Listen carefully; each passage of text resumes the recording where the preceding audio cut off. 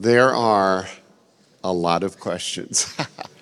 So this will be good. Thanks for being willing to answer. First of all, Mark, thank you very much for your first two sessions. A lot of information, so helpful. Caitlin, thank you for joining us. We haven't really met you yet. Can you give us just a tiny bit about yourself? Sure. Yeah. Hi, I'm Caitlin McCaffrey. I'm the Director of Women's Ministry at Harvest USA. I am a Philadelphia native, and I have a tiny dog named Pancake. Can't imagine what that dog looks like. Okay. Come see the booth for some photos. Well, we have a lot of questions here, and I think on behalf of us, they'll be answering the questions. I'll just be asking. I think we all realize that these questions represent a lot of different things, like a lot of emotion, a lot of desires, a lot of struggle. So please, if we don't get to your question, don't feel put off. It's just because we don't have time. And they'll be here till 1:30-ish? Yeah, so they'll be here over lunch into the afternoon. They'd love to talk to you. Also, please don't be put off if they give a short answer to it. Some of this stuff, it could be an hour-long conversation. So maybe they're just going to give a framework, a way to think about it. So just understand the limitations of what they're trying to do. Give them a bit of grace to it and realize they'll be here a lot longer today if you want to engage in longer conversation with them. So I'm just going to pray for our time, and then we'll just get right into it. God, we're very grateful for our time together this morning. Thank you for the word that was shared with us and how it applies to some of the deepest longings and desires and purposes of our life. Thank you that you are very, very pro-sex.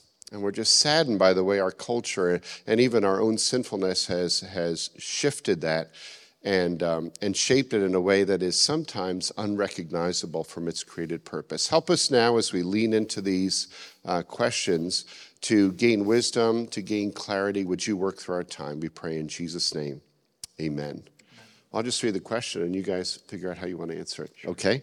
First question is this: is masturbation bad? In other words, is masturbation without fantasy or porn or the like considered a sin? Yeah, a colleague of mine got saved when he was around college age probably, and the first thing he did when he got a Bible was go to the back of the concordance and go to M and look to see, what does the Bible say about masturbation? And he found nothing. It doesn't mention the word once in that. And so there is this question of, yes, is this acceptable behavior for a single or married Christian to engage in? And like many things in Scripture, there's explicit, clear passages that say, thou shalt not. That's clear. Other things we have to, what the theological term is, by good and necessary consequence. So is there enough in Scripture to give us a framework that we can apply that framework to the act of masturbation and say, would the Bible condone this or not? And what we would say is that obviously, as was already kind of mentioned in this question, lust is clearly called as sinful. Jesus talks about that in the Sermon on the Mount. If you even look upon a woman with lustful intent, you have committed adultery in your heart. So clearly any type of fantasy, pornography, lust, that is all sinful.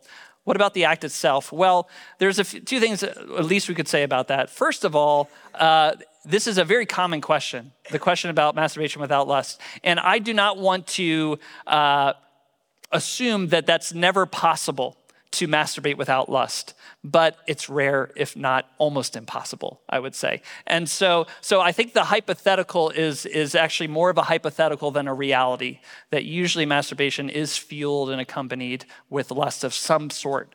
That would be the first thing. So it's more of a hypothetical than a reality. But let's say it is a reality, and maybe for some of you, you would say you experienced that.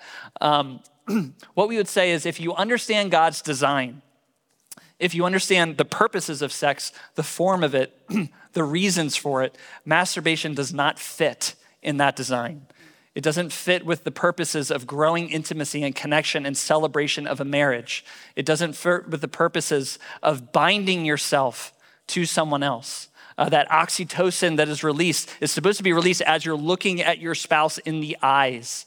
All these types of things. So we would say that if you understand God's good design, we can see how masturbation does not fit within that design. And we would call, whether you're single or married, because just because you're married doesn't mean there aren't seasons. You are called to restrain desires and have a season of chastity. And it's good in singleness to prepare yourself for that. Train yourself in your singleness to know how to refrain from acting on the desire for sexual release, because that is the call of Christ, to be completely devoted to your spouse. And some of you might say, well, what about in marriage? I can fantasize about my spouse.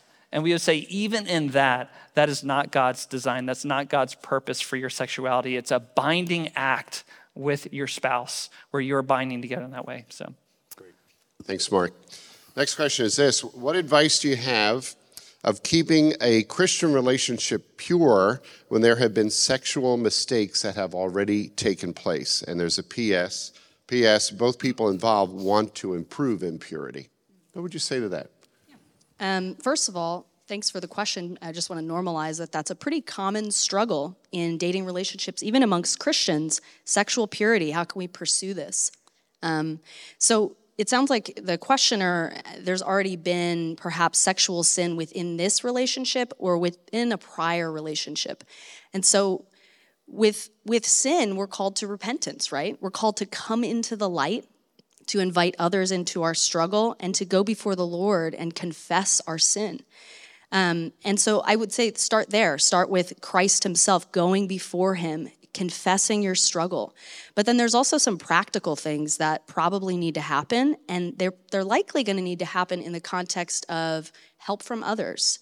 One of the things that ensnares Christian couples in sexual sin is that they're not living in community, in the light, and no one knows what their struggles are or where they're at, even with this topic.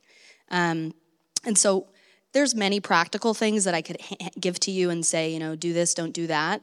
I think that's best really dug into and fleshed out within a discipleship relationship or bringing someone into that. But some basic things would be, if you have significantly struggled sexually with your boyfriend or girlfriend, your time alone needs to be radically changed immediately as part of your repentance. Think about it like making a pizza, right? So if you have dough, cheese, pepperoni, sauce, and you have an oven that's set to 350, what's probably going to happen? You're making a pizza, right? So think about it in that way. Am I setting all these ingredients out and setting it all up and then saying, I hope that this doesn't happen, right? What are those practical things that you're setting yourself up for? And then the last thing I would say is mistrust yourself in this, because you are going to be inclined to, I'm going to be okay, or we can hang out till 2 a.m. and watch a movie and all of this. Like, you're going to be inclined, and so you need someone else to speak into that and to help you think clearly. Great. Thanks, Caitlin. Okay, how is sexual abuse seen within the Bible? And can someone really cope with it as a Christian? Can I speak to that?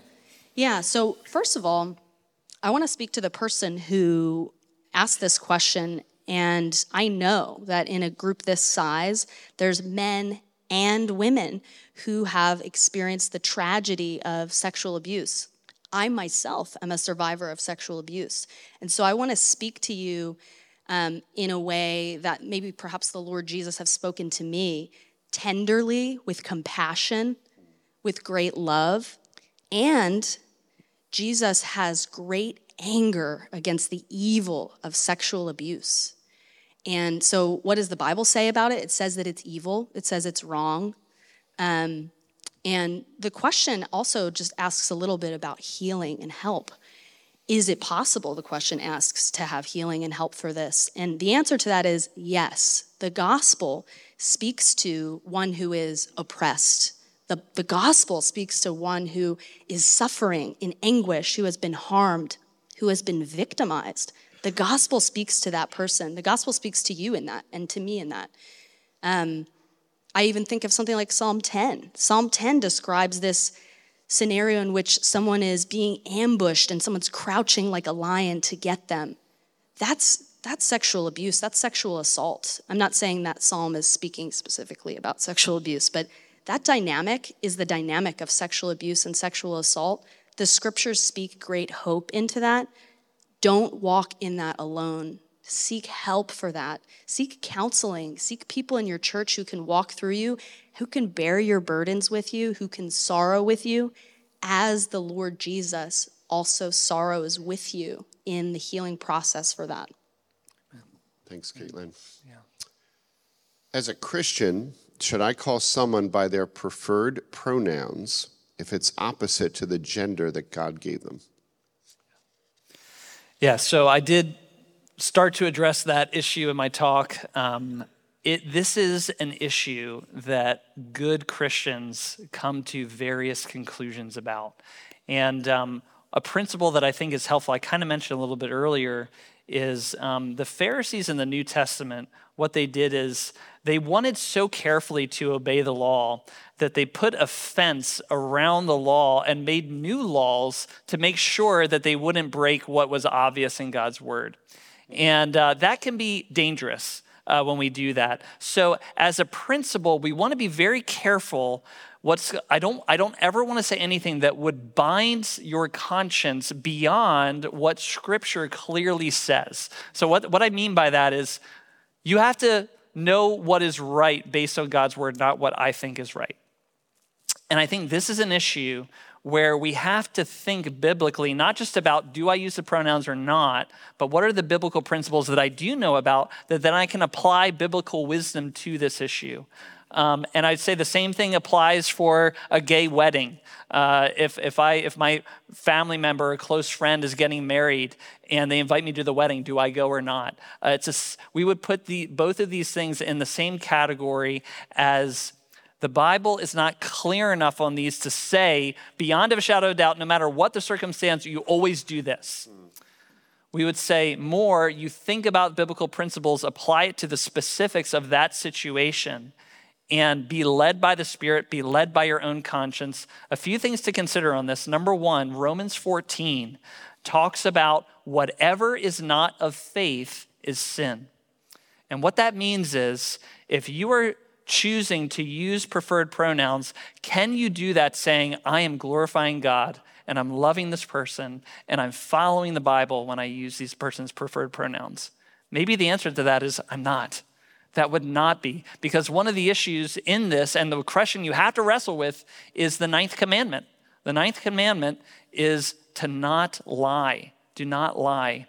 And it's a real struggle to know, is calling someone by a pronoun that is not accurate to their biological sex lying. And this gets tricky. And again, I'm not going to give you all of the scenarios, but I will say that you should think deeply about this, and you should know why you're doing what you're doing based upon Scripture. We are called to speak the truth in love. So again, I think if you want to call it the safe route with this issue, is to avoid pronouns. By and large, if I'm talking to Mark, I'm rarely going to be talking to him and say he or him. Usually, I'm going to say the second person, you. So hopefully, those situations where that would happen are going to be rare. But that's kind of, I don't want to say more than that because I think it's a wisdom issue by and large, but the wisdom has to be dependent on what Scripture reveals about these things. And I will say again, Christians are coming to, good Christians who love the Bible, love God's word, love God, are coming to different conclusions. Some are saying it's a wisdom issue. Sometimes you can do it. Other Christians are saying no matter what, this is always sinful. You should never do it. No circumstances, no exceptions. And so we're here to say, as a ministry, we want to be really careful about not going beyond God's word, but staying within God's word. And the biggest question I would ask you is, why are you doing it or why are you not? That's the question you have to answer. Yeah, it's really helpful. And just to summarize, it's such an important principle. What you're saying is if the Bible doesn't draw a line, we can't draw the line either. But it doesn't mean that there aren't principles that help us understand where the line is. Correct. And what you're saying with this is you said Romans 14 and even the 9th commandment are helpful principles to think about this. Yeah, it's really great. Next question is asexuality biblical? I can start this one off, but yeah. So this question kind of gets at one category of sexual identity, right? Like, so maybe we could even more broadly zoom out and say, are sexual identities biblical? Or to call oneself, I'm gay, I'm bi, I'm ace, I'm trans, I'm heterosexual, that these categories of thinking, I would submit to you that those categories themselves are not biblical. That there's nowhere in Scripture that would say this is a category of your personhood is developed because of your particular attractions. Your attractions do not define who you are. And so when we look at asexuality, we can apply that same principle and say, okay, so your lack of attractions, does that define a category of personhood that now you should take on? So that's the first piece of the question, would be identity itself. But the second one, to a struggler who's saying, man, just to be honest, I don't get what everyone's talking about with sex. Like, I'm not that interested. I don't experience sexual desire. I maybe don't experience romantic desire. Is something wrong with me? Why am I like this, right? So there might be another question within that. And I would also place that grappling and that desire in a similar category of other types of suffering maybe that you're facing, and other sin that you might be struggling with. There are many reasons why someone may have a lack of sexual attraction in their life. I'm not going to go into all of those reasons, what they are, but I'll say that this is something, along with many other sufferings, sins, and temptations, that can be brought to Christ for help and for healing. And it doesn't define who you are to have a lack of sexual attraction. Yeah, and I might just add to this the principle of when we come to Christ, we are called to submit everything to him, including our desires and lack of desires. And so I think the call of the Christian is to say, Lord, my life in all that it is yours. Where I live, where I go to church, what job I take, whether I remain single or get married, when those things occur, that is all in your hands, and I am called to submit to your timing, your ways, your will for my life. And so I think one of the concerns with any of these identity labels is it's kind of saying, Lord, but not this area. This area is not open hands to you. I will never be married, and nothing your will can change that because I am asexual. Or I will never get married because I am gay, and I know I can't be in a same-sex marriage, so I just won't get married. I think with all things, we need to be open-handed and saying, your will for my life, and I want to follow that. It's helpful, and I think the next question is just going to go along that line. Is there a biblical definition of gender dysphoria? How should we minister to those who feel like they are a gender that was not assigned? They are a gender not assigned at birth. There we go.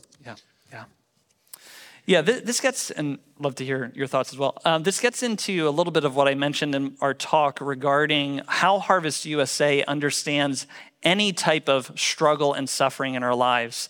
And if you get some of our materials, you'll hear the same metaphor used often in Harvest USA's materials, which is called our tree model. And our tree model goes into a variety of different aspects of who we are and our experiences that shape the ways that we struggle and suffer with temptation. And so we would say in some ways, definitely there are distinct aspects to gender dysphoria or to same-sex attraction that are distinct and we could say unique to that struggle. But we have a phrase at Harvest USA where we say, we are all more alike than we are different. And 1 Corinthians 10:13 says that there is no temptation that has overtaken you that is not common to man. And so what we try and do at Harvest USA is take the unique struggle, gender dysphoria, and then run it through the filter of the common to man aspect of all of our lives. and how these struggles are manifesting common to man issues that we actually all can relate to at the deepest level. And we would say even Jesus Christ, though sinless, was tempted in every way as we are, yet without sin. And so even Jesus knows how to be a sympathetic high priest in the midst of that. So that's the principal framework to understand any type of struggle. We would apply gender dysphoria to that the same way we would apply a pornography struggle, the same way we would apply same-sex attraction, recognizing there are unique aspects to that struggle. But the most important thing is understanding, for example, the fact that if any of you have heard of Walt Heyer, he is a man who transitioned to become a woman, lived that way for many years, and then detransitioned or went back to living as his biological sex. And he actually has a website called sexchangeregret.com or .org, one of the dots. And in that, he just tells story after story of detransitioners, if you've heard that term. And there's actually a book called, I think it's called Trans Survivors. And in that book, it's just literally probably 100 or 50 to 100 different testimonies of people who transitioned and then detransitioned, realized they made a mistake and they want to go back. And the common thread in that book is trauma and abuse being 80% of the stories is somewhere in their story, in their background in some way. And we would put trauma and abuse in this larger umbrella of the experiences we go through life shape us. I talked about that a little bit. Experiences, especially in younger childhood, that we might not have even been aware of and might not even remember, and yet still have a strong shaping influence in our lives. And we go into talking about how those influences influence our desires. They influence our worldviews, the way we think about life, the way we understand things, the way we interpret things. And again, we always have to remember the heart.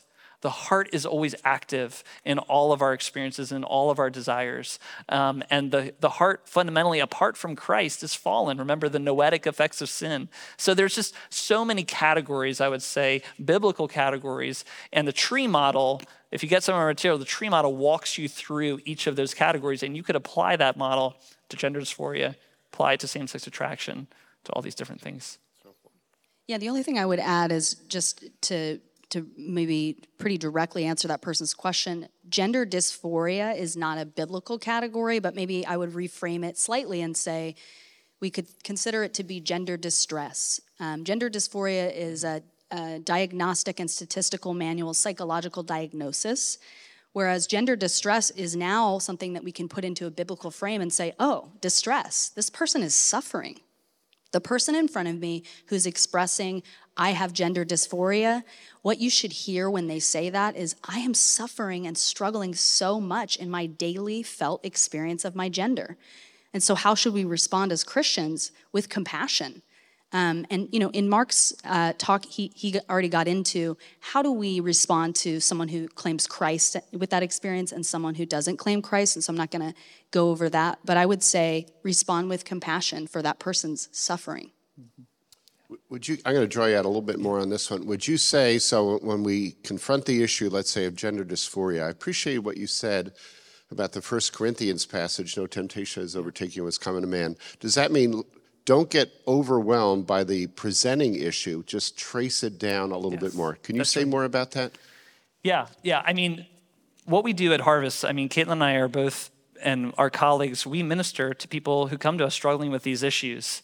And the worst thing that we could do is assume we know what this person's struggle is like and assume we know what this person needs. That is not how we want to address any person.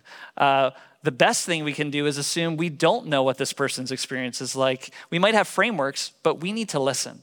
We need to listen a lot. And in listening, you're listening for those categories that I just mentioned in our tree model that are going to start to fill out the picture. And it's important to say, at Harvest USA, we're not claiming that we're going to pinpoint the issue. It's like, oh, I know why you experience gender distress. Here's why. It's because of this specific thing, and that's the whole story. Case closed.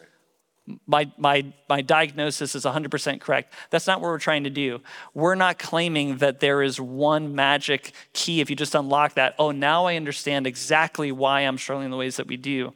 The human experience is complex and mysterious. And I think the best thing we can do if somebody says that they're struggling or you yourself are struggling is to say, this is going to be a journey. And that journey needs to happen with other people. I myself have a history not only of sexual struggles, but also a history of anxiety struggles. And I needed people in my life to walk with me because I didn't understand what was going on. Why am I feeling these things? Why am I going through these struggles? I need to talk. Some of us are more verbal processors. I think both of us are. I need to just talk a lot. And in talking, maybe the person says something, but just talking about it, things are coming together. So see this as a long-term relationship, keeping biblical principles in mind. And as you hear things, you're filtering those things through a biblical framework. You're going to be able to understand kind of the complexity. It's good. The complexity is good. It reveals how wonderful God's design is, that he made us so complex. So helpful. Thanks. Could it be okay to let people know my struggle while not letting my struggle be my identity? Yes. That's I love that question. Yeah. It's not only okay that you do that, this is life in the body of Christ. And I don't even want to just isolate this to sexual struggles. Rich life in the body of Christ in the church together is one of sharing our genuine, real, street-level struggles and not making it our identity, right? I'm not an anxious Christian. I'm not a lesbian Christian. I'm not a murderer Christian, right? Like, I am in Christ, just like Mark was talking about in Romans 6:11. And so, yes, enthusiastically, yes, you should come into the light, share your struggles with one another in safe community. So don't hear what I'm not saying. It's not necessarily a safe thing in every church community, every small group, for you to just bust out and say, hey, I went to this conference and I have same-sex attraction. Everyone help me. You should confide in people who are spiritually mature, who have demonstrated the love of Christ, who share honestly about their own struggles, who you see humility in them, and who you know are trustworthy and will maintain your confidentiality. And so I would say come into the light, and that does not have to be your identity. Amen. Amen. How do you keep a married couple, I'll rephrase this, how can a married couple keep from making sex the center of their marriage? Mm-hmm. Yeah, I think there's a lot of things we could say about that. If we understand sex to be, in one ways, a celebration of and a strengthening of your marriage as a whole, then we can say that sex is a vital part of marriage, but it's not the be-all, end-all, or even the most important part of marriage. It's an important part of it. And I would say if a couple is seeing sex as the kind of, I don't know exactly how it was worded, but the center of their marriage. The center of it, I would want to know why is it the center? What about sex has become kind of the focus? For some marriages, maybe there is a degree, especially in the beginning, especially if there's been a history of sexual sin in the past, there's a kind of selfishness that's very much at the center of my desire for sex within marriage. And I'm used to satisfying desires on a daily basis, perhaps. And so now that I'm married, well, this is the outlet for it, and I'm used to just having this every day, so we need to have sex every day, that type of thing. Another reason sex might be, because again, I don't know the intent behind the word center, but another reason might be because it's a form of contention. There's a lot of contention about it, and so it's constantly a topic because you guys are arguing over the frequency or all those types of things in those matters. And I would say if you make Christ the center of your marriage, if you see Christ as the one that is actually what brings you together in the deepest way, again, your marriage is temporal to this life. But your connection in Christ as brother and sister in Christ is eternal. And so it's always helpful to think about your marriage as a triangle. And if you're both on two bottoms, who's at the center at the top? It's Christ. And the more that you're both moving towards Christ, the more you're both moving towards one another.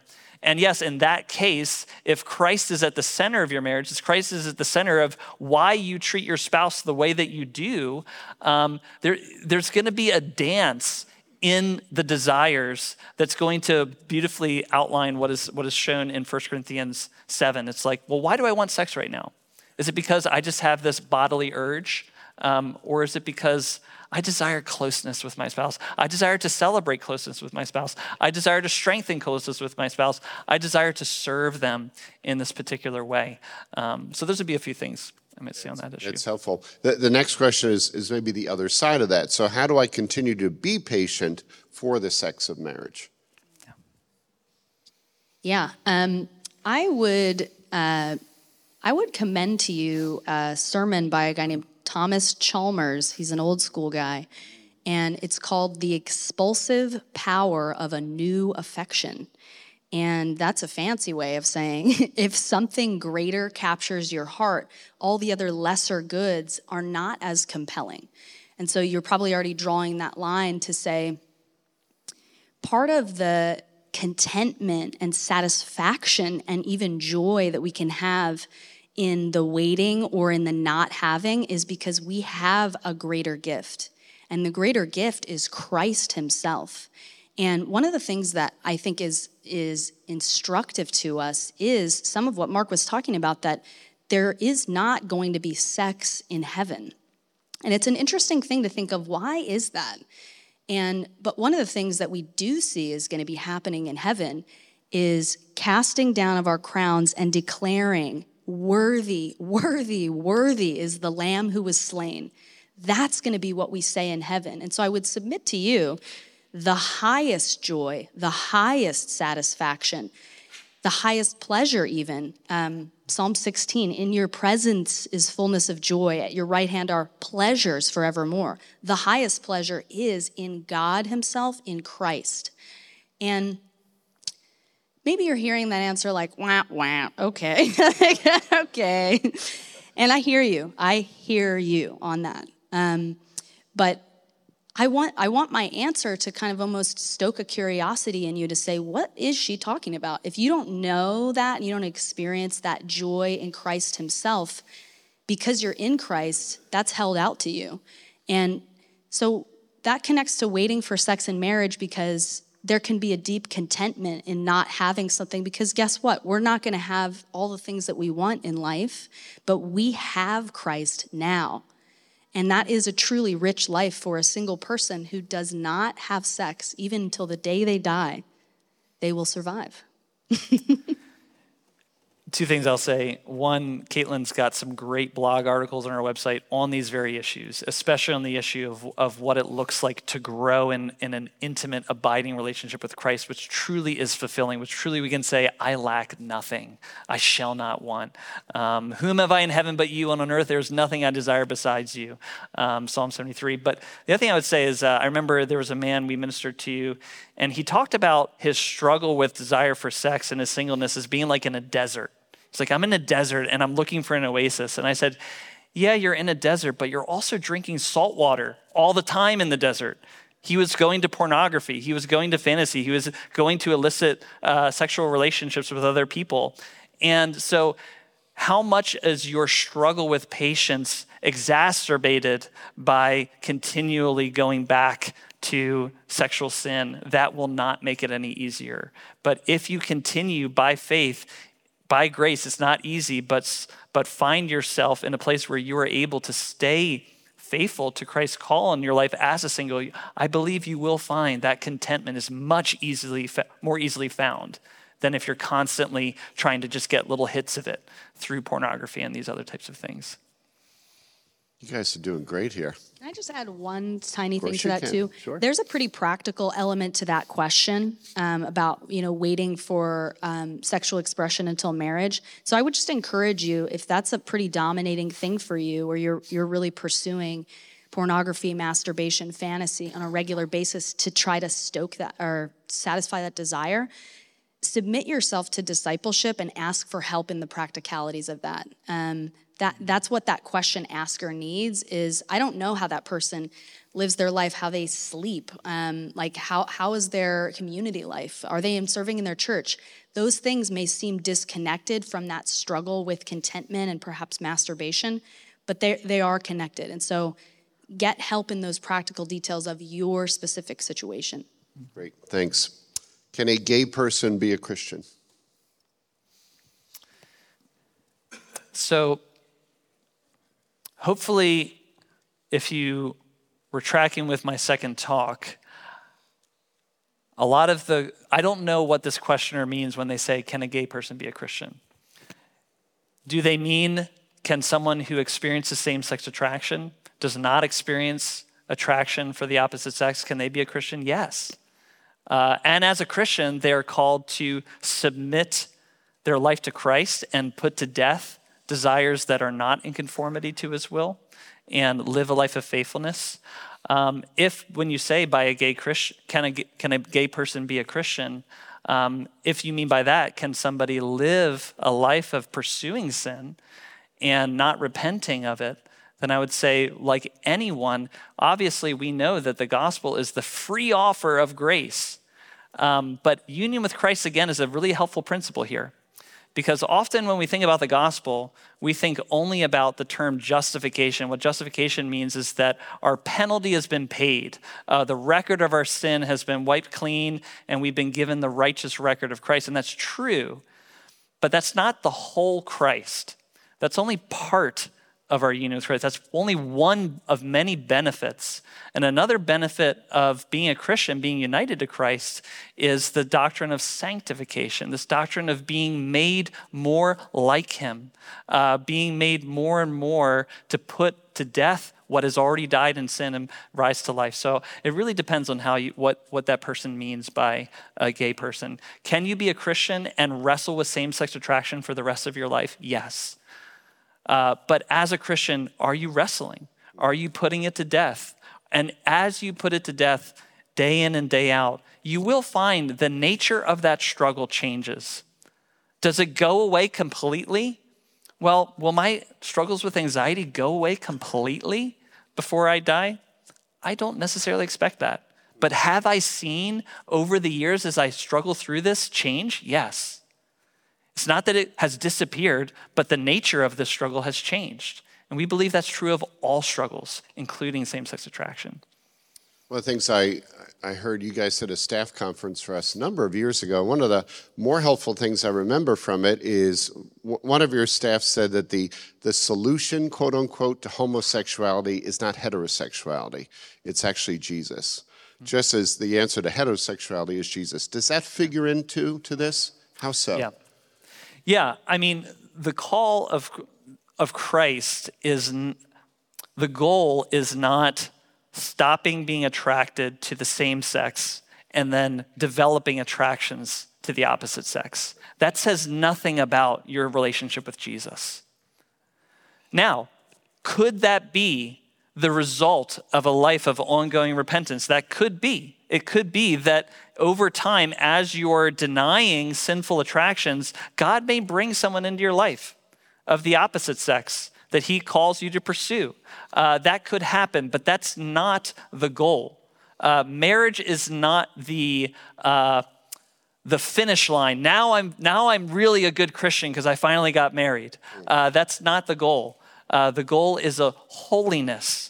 That's what we say, not heterosexuality, but holiness is the call of the Christian. Whether we are married or single, the call is to put to death sins that have already died and put on the Lord Jesus Christ. In the principle of each spouse's rights and bodies belonging to the other, where does the obligation to sexually serve the other fall when there is previous sexual trauma or severe trepidation or fear? Who sacrifices? Yeah, I mean, there's, as Mark said in his talk, sexual union in marriage is about serving, loving, cherishing the other, right? And so if we were to put sex into this scenario, the question, well, who's going to sacrifice? I would say both are to sacrifice, but in the question, I'm also hearing that some very special tender care is needed for one of those spouses because that spouse has been very hurt and sinned against. And just like if a couple, maybe one of them has the flu, I wouldn't say, well, who should sacrifice? Maybe the person with the flu should get up and start vacuuming because they normally do. I would say the weaker one and the one who's really hurting needs to be cared for. That needs to be prioritized in that time. And that call of mutual submission, mutual sacrifice still remains in marriage. But a marriage that has been, the sexual union in marriage that's been impacted by sexual sin or sexual abuse, that requires some specific tender care and I think also pastoral care to speak into that marriage union. Yeah, it's such and unfortunately a very common experience. I mean, the rate of people who have been sexually abused is quite high, and many of them will enter into marriage. And the reality is, it's rare that any two people enter into a marriage and sex is not difficult in one way or another. And there's not difficulty and pain and suffering and struggles within that. Again, God's good design is corrupted now in a fallen world. And so there's a lot of struggles that marriage goes through. But again, I think this is a great example of how you handle that situation is a picture of how you're going to handle everything in your marriage. Right. And so I think for the person who desires this, but their spouse has this trauma in their background, this fear, exactly what Caitlin's saying is this tender care for the weaker person in that situation and not assuming and expecting them to act in a way as if that didn't happen, that's not in their past. But I think at the same time, there's a question of the person who does have this in their past is there an openness to the Lord to say, Lord, might you want to do something in my life? Might you call me to pursue certain things like counseling or other things that would lead over time to an experience of greater healing? And might I do that because I do want to love my spouse? I do want to get to a place. I'm not there right now, but I want to get to that place. And in love, I'm going to pursue that counseling and those types of things. So I think it is a both and in that sense.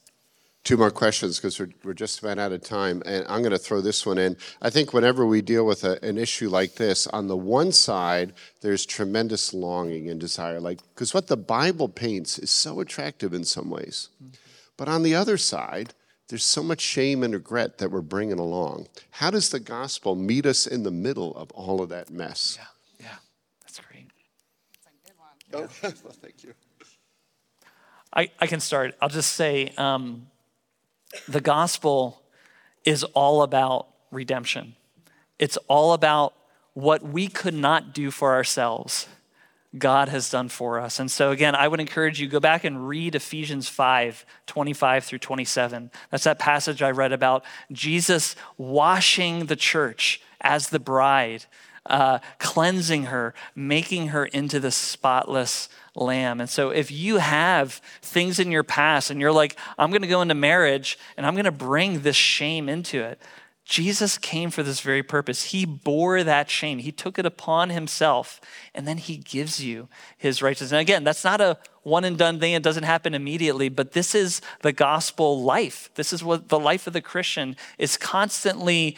And again, this is something that there are going to be seasons of this. But this is exactly the hope that we have. And I think it applies especially, and it's just amazing that the Bible speaks so specifically about marriage and these issues and relates it to these issues of shame and bringing baggage and seeing how Jesus wants to clean us up. But again, it's not just believe the Bible, just trust in Jesus and you won't feel that shame anymore. It's about the relationship that you have with him. It's the relationship of a daily washing, a daily coming to him, a daily experiencing the greater redemption and freedom that you have. This is why John 15 is so critical in this. John 15 is all about abiding in Christ. I and you, you and me, apart from me, you can do nothing. Apart from Christ, apart from an abiding daily walk with him, shame is going to rule us. in these things. But in him, through him, persevering with him, redemption is really, truly possible. And there's countless stories we could tell you of broken paths that are made whole, not fully in this life. Wholeness is ultimately in the life to come, but a picture of the life to come in the wholeness he brings now. And I appreciate you made that point really powerfully in one of your talks, that the Christian life isn't about achieving an identity. It's actually living out of the identity that we now have in Christ. You listed, you're not a thief. You are in Christ. 2 Corinthians 5:21. If anyone is in Christ, they are a new creation. We can live out of that. Last question is this. If they want to get more involved in the ministry of Harvest USA, there you go. Thanks for teeing that up. There you go. There you go. Ball's on the tee there. I was going to forget about that. Yes. Thank you. This was scripted a little bit. A lot of it. I want to encourage you. What we're doing here today, we believe, is so fundamental, especially to our day and age right now, where you are on college campuses that are not speaking the message that we are speaking today. You are hearing messages probably daily that are 180-degree opposites of what we're saying here today. And it's not only college campuses, but it's parents. Parents who are raising children and don't know how to navigate all of the questions that are coming that my parents didn't have to deal with. And so there is a part of our ministry called the student outreach. It's a position that is specifically tailored to addressing issues for youth and issues for parents, issues for college students, issues for youth pastors, these types of things. And we used to have people in that position. We don't right now, and we're looking for someone to fill that position. So maybe the Lord's pulling your heart. Maybe you know someone. This is a role we see as vital. If we had that person would probably be here today giving this talk, and not me. But we're looking for that person. So please consider that. We're also hiring for a women's ministry position. Ew. And I'm so glad that we have our director of women's ministry here. So if that interests you at all, our women's ministry really has two branches. We have ministry to women who are struggling themselves with any type of sexual struggle, but it also encompasses ministry to wives of husbands who are struggling sexually. Often in church settings, the husband gets a lot of attention, but the wife can sometimes be left in the dust, or vice versa. And so Caitlin is involved in both of those spheres of ministry in our women's ministry. And so if you're interested to know more about those two positions in particular, please check that. Talk to us. Check out our website. We have the positions posted on our website. And please pray for us. And please also consider, we are a nonprofit ministry. Just like Disciple Makers, we raise our own support. And we were able to do this because people in the church have come alongside us and believe in what we're doing. Thanks, Mark. Thank you for those of you who submitted questions. If we didn't get to them, please don't take it personally. There were just far too many questions, so don't think, oh, maybe my question wasn't important. It certainly was, and that's why they're going to hang around for at least another hour. So the resource table is here. Mark and Caitlin will be at lunch a little bit after lunch. And if you want a private conversation with them, they'd be fine saying, can we eat out on the porch and just talk privately? So let me just pray to close our time. God, we're just very, very thankful for our time together this morning. Help us, Lord, to think through things well according to your word and represent you well as we live for Christ. We pray in Jesus' name, amen.